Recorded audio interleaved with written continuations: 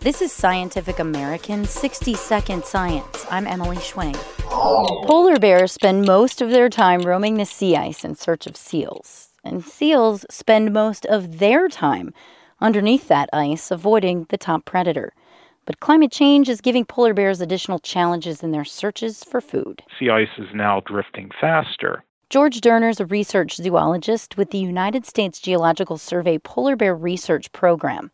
He and colleagues compared sea ice conditions from 1987 to 1998 with those from 1999 to 2013. And what we found was that ice drift at the locations used by polar bears increased 30% in the Beaufort Sea and 37% in the Chukchi Sea.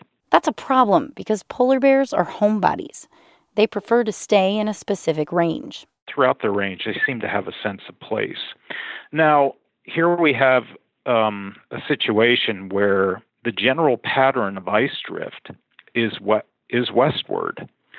So to remain in your traditional range, it means you have to constantly be walking eastward to compensate for that westward drift.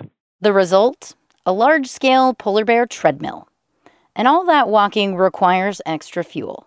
On average, a single bear eats between 31 and 33 seals per year. But the metabolic consequence of the treadmill effect means they have to eat on average 1 to 3 more. The study is in the journal Global Change Biology. And not only is the ice drifting faster, it's also melting more, giving the bears less of the platform they use to pursue their prey. So they need more seals, but have a tougher time tracking them, all of which puts polar bears on a slippery slope.